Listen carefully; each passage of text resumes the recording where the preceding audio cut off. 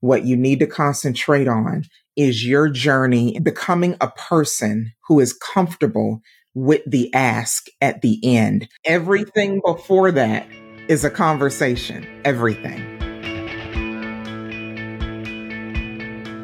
Hey, my name is Mallory, and I'm obsessed with helping leaders in the nonprofit space raise money and run their organizations differently. What the Fundraising is a space for real and raw conversations to both challenge and inspire you. Not too long ago, I was in your shoes, uncomfortable with fundraising and unsure of my place in this sector. It wasn't until I started to listen to other experts outside of the fundraising space that I was able to shift my mindset and ultimately shift the way I show up as a leader. This podcast is my way of blending professional and personal development so we as a collective inside the nonprofit sector can feel good about the work we are doing. Join me every week as I interview some of the brightest minds in the personal and professional development space to help you fundamentally change the way you lead and fundraise. I hope you enjoy this episode, so let's dive in. Welcome, everyone. I am so excited to be here today with Kristal Frazier. Kristal, welcome to What the Fundraising. Thank you so much. I'm happy to be here. Hi, everyone.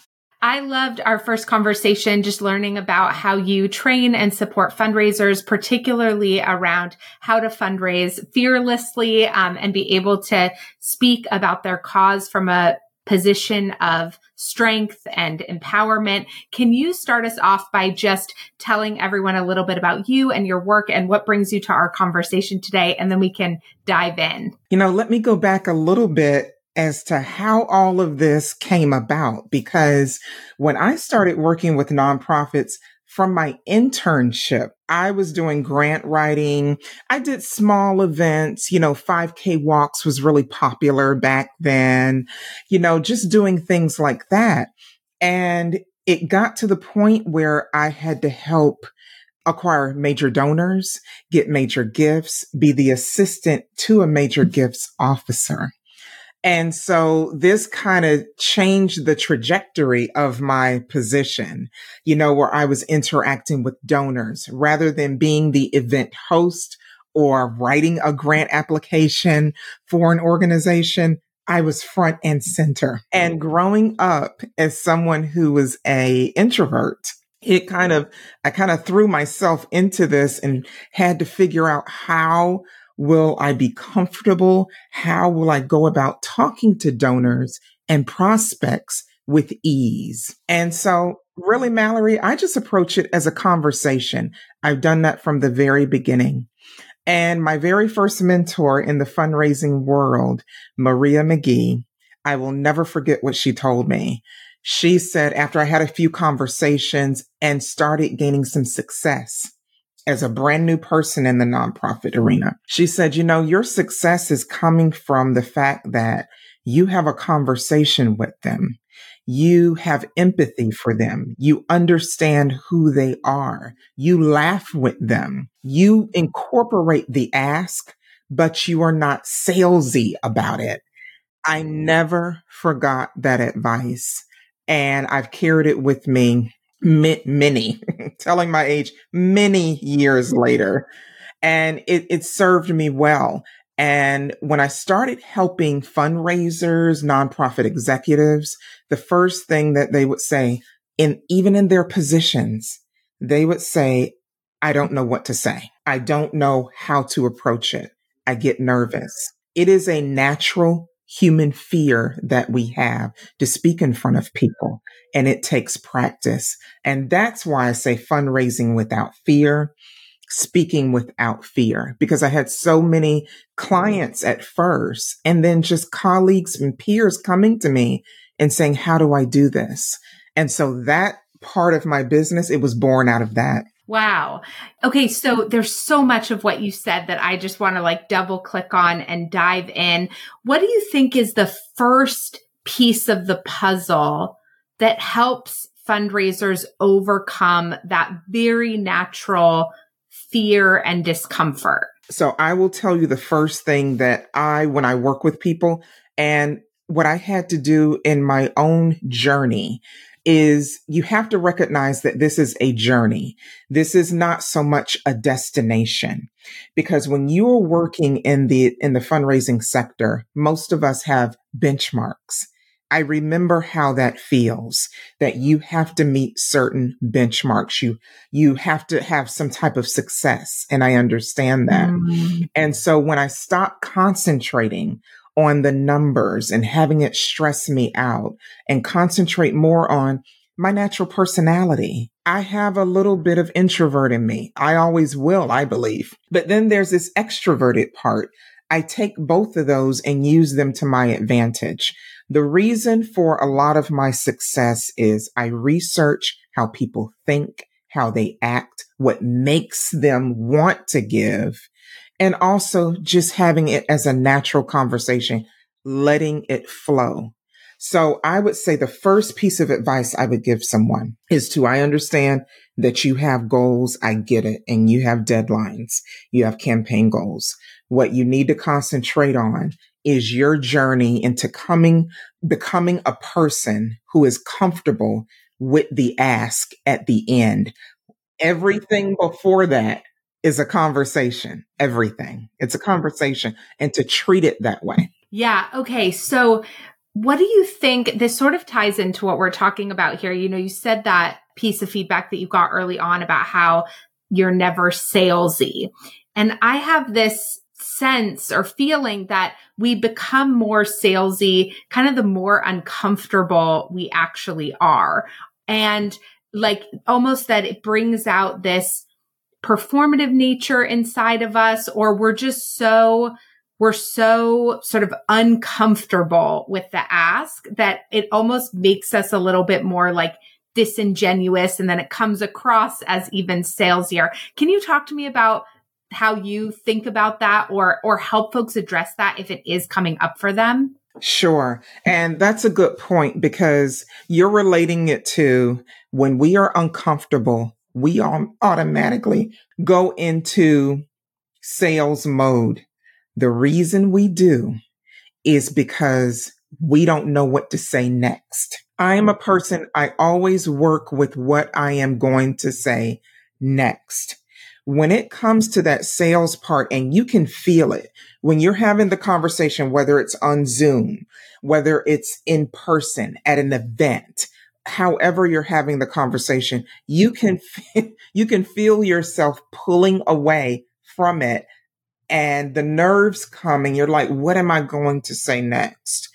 You want to keep the conversation as a flow, not make general statements. So it's so funny, Mallory. I have something called the fundraising script. I create one with every client who has this issue. It becomes part of their fundraising speech at galas. It's what they use. And I call it a script because it goes against what a script is. Everything is written down. I incorporate the empathy part of it, where they answer the 3 questions. You know, who is your community? Why do you serve your community? Why does your organization exist? How are you the difference maker? How are you the impact maker?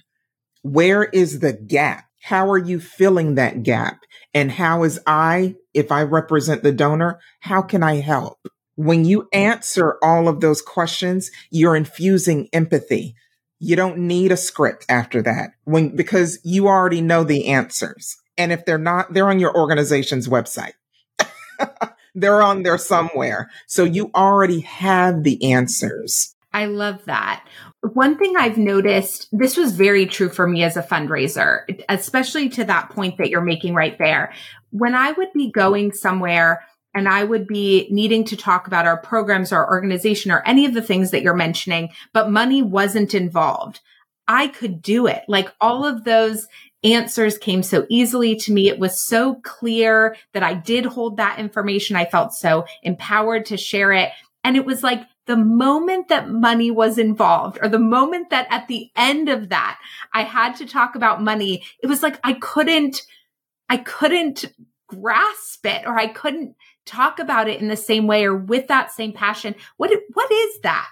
It's so funny because that is one of the reasons why we go, see, now you're taking on the journey of how we start out because we don't know any better. So we go to sales mode when we're uncomfortable and we don't know what's next in the conversation. And we have in the back of our mind, I have to ask someone for money. I have to ask them for money. It's not even for us. It's for the organization, but it's still uncomfortable. The way that I get around that is, people have different ways of making the ask. You know this in what you do. The way that I have always done it is it's never at the end of a conversation. It's never the thing that I close with. It's towards the end, but it's never the end. And I always mention in the ask when I do make it that their dollars will contribute, eradicate, decrease, increase, make a difference to this demographic. This is what this dollar amount will do. Now, I want to back up and say this is after a lot of prospect research. I've done my due diligence in what they usually give. So this is after the fact. But I always bring it back to how it's going to make a difference, because that's the reason you're asking, to make a difference. So it seems less salesy, and then you still have the empathy in there because you're either pulling from a testimonial, a client, or one of your programs. So that's how you infuse the empathy. That is what I would tell people to do. And then it makes you less uncomfortable making the ask. Right. Because you're not like disconnected from the donor in that moment.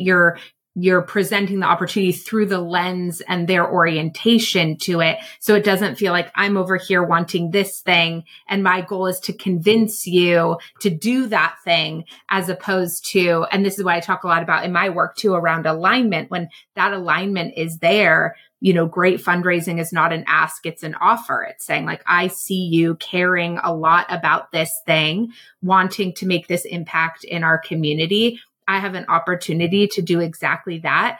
Do you want to hear more about it?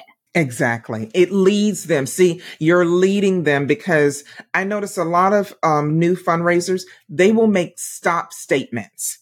They'll make a statement. Well, we need your ask to do X, Y, Z. And then they'll wait for the response. What you just said, you're leading them. It has to be the donors having a journey just like you are in this conversation. It is an experience, and you get to kind of map and outline their experience. You want their experience to be your framework for the entire conversation, the ask, your fundraising speech, whatever it is.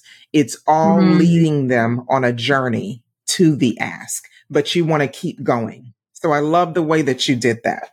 Okay. So I have this other place where I think we're likely very aligned in how we teach and talk about fundraising, which is the idea of sort of asking permission to move to the next stage of the relationship or even the conversation. Like you were saying that before, like we have in the back of our head this idea that we're going to ask for money, and it sort of convolutes our whole ability to have a real conversation because we have that in the back of our head.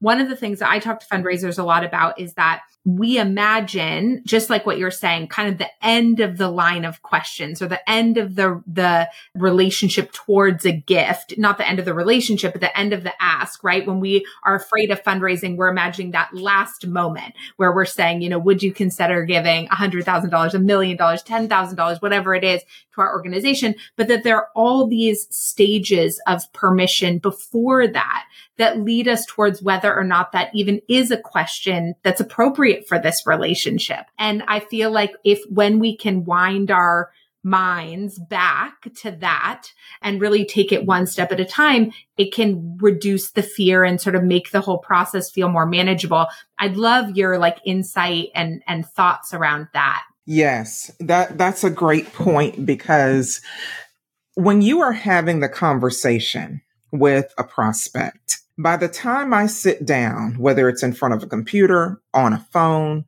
or in person. I have done my research, and a lot of people say, well, what is prospect research? You are researching what the potential donor has given before in other organizations, hopefully like yours, your competitors. I even have Google alerts for donors, just for donors that I have worked with, when they're in the news, when they're in the social pages, if you will, for that particular area. Most metroplexes have local social pages. You will see the donors in there. You will see them in annual reports. So I gather all of that information, and then I start to formulate a plan of, okay, how is this donor going to react if I ask this question? So remember, Mallory, when I said the questions that you ask in the fundraising script? Where's how do you fill the gap? How do you serve your community? All of that. When you receive answers to those very important questions, you prolong the conversation by giving your opinion that represents the organization.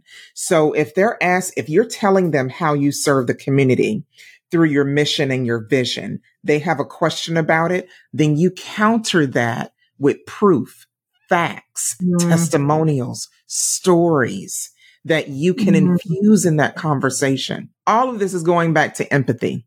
Empathy. It's going back to infusing the empathy so you won't be a saleswoman when you get in front of the donor.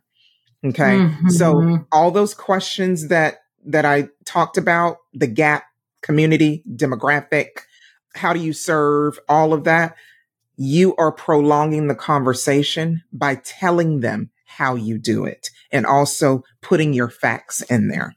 If anything's going to be salesy about your pitch, the ask, the only thing you want is the facts, your figures, your statistics.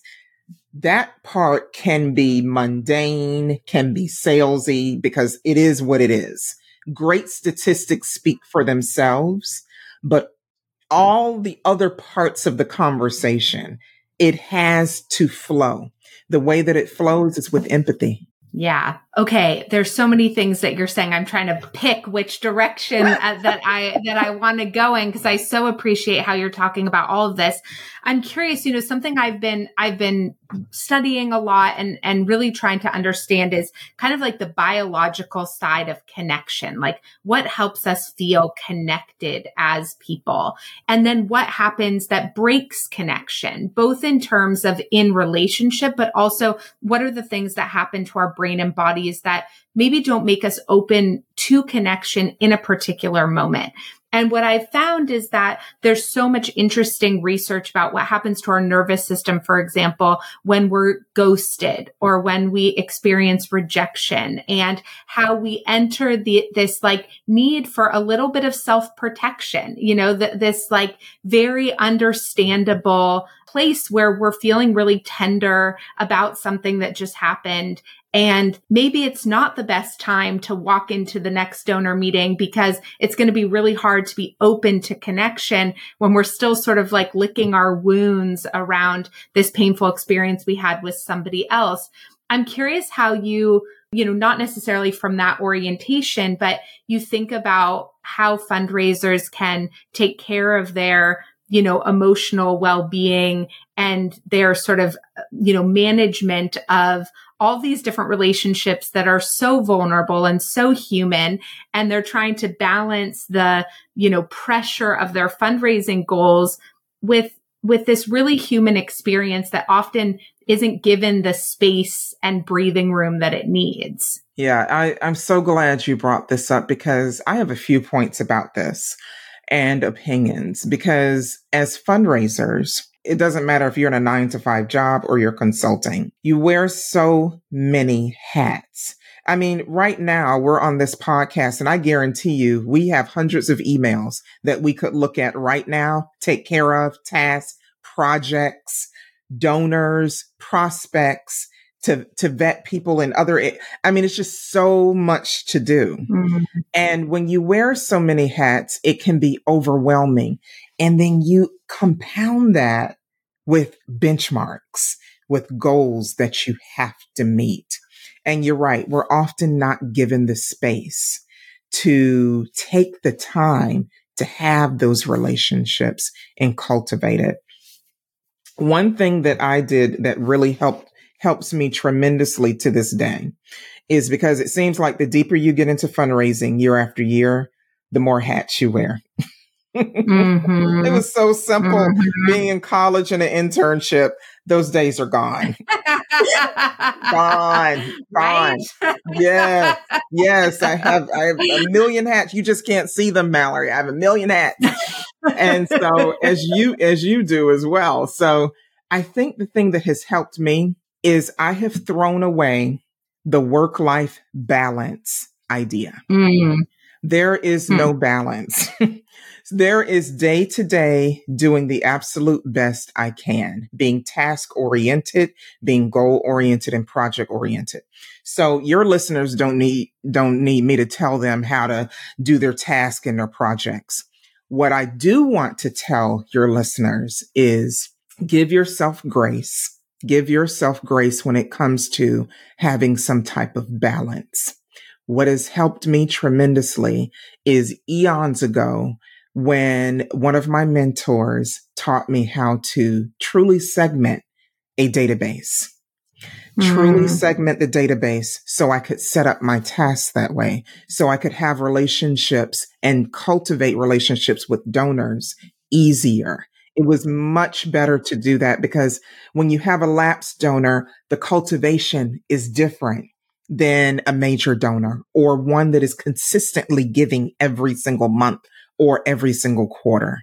So that helped me with all the hats that we wear to segment. When I started segmenting databases on my own in my job, and I do it for other organizations, when I started doing that, it was easier to plan my day.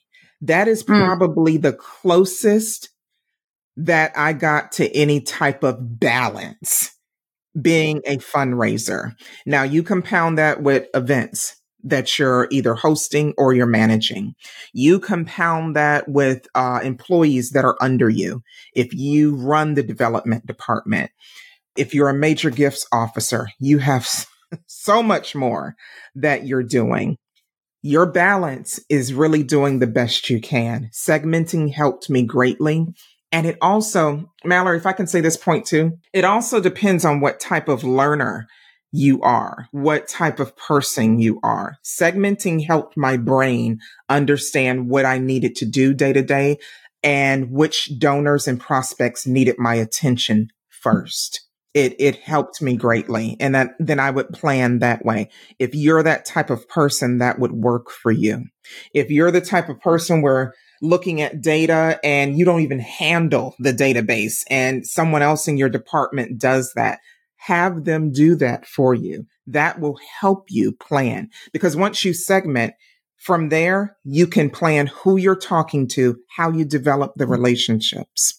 Yeah, definitely. And I think both thinking about how you kind of like manage your time, but I think for me, the word balance has always felt impossible.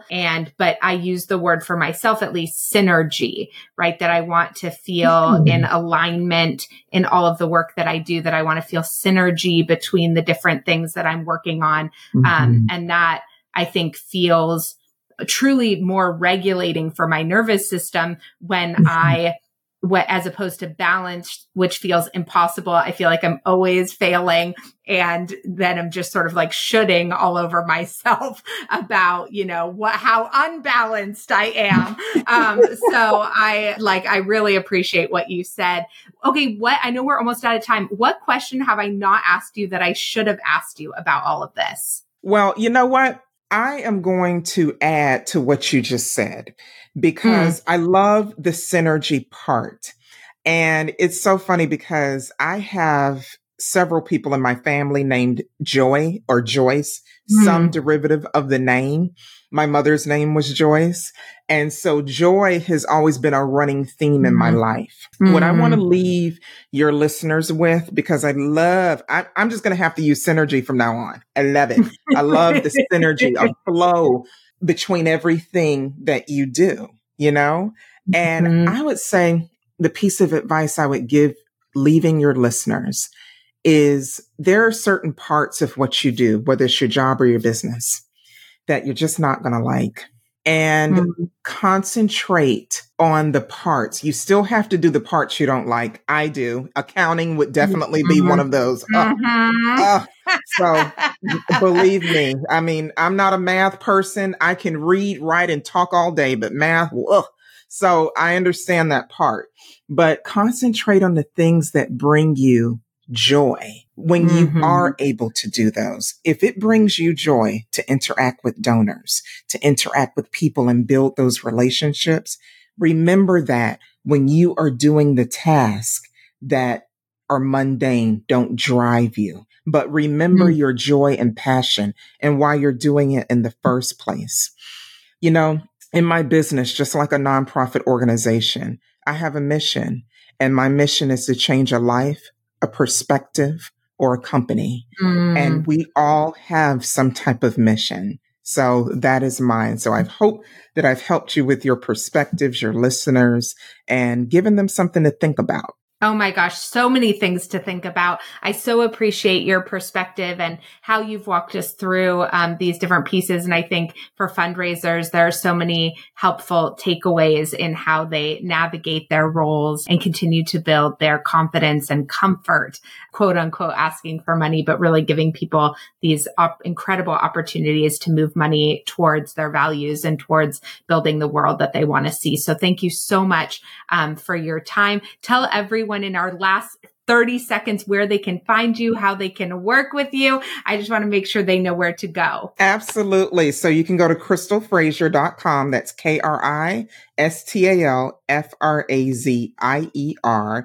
I am closed for consulting until November. So I will start taking consulting clients in November. I speak all the time. I absolutely love speaking in webinars and also have an assertive ask fundraising system. And so that is also on KristalFrazier.com that you can use for your colleges, your sales teams, and your development teams. It makes your work easier.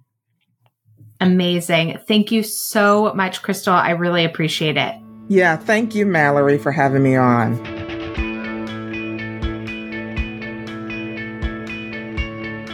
I hope today's episode inspired or challenged you to think differently. For additional takeaways, tips, show notes, and more about our amazing guests and sponsors, head on over to MalloryErickson.com/podcast. And if you didn't know, hosting this podcast isn't the only thing I do. Every day I coach, guide, and help fundraisers and leaders just like you inside of my program, the Power Partners Formula Collective. Inside the program, I share my methods, tools, and experiences that have helped me fundraise millions of dollars and feel good about myself in the process. To learn more about how I can help you, visit MalloryErickson.com/powerpartners. Last but not least, if you enjoyed this episode, I'd love to encourage you to share it with a friend you know would benefit or leave a review. I'm so grateful for all of you and the good hard work you're doing to make our world a better place. I can't wait to see you in the next episode.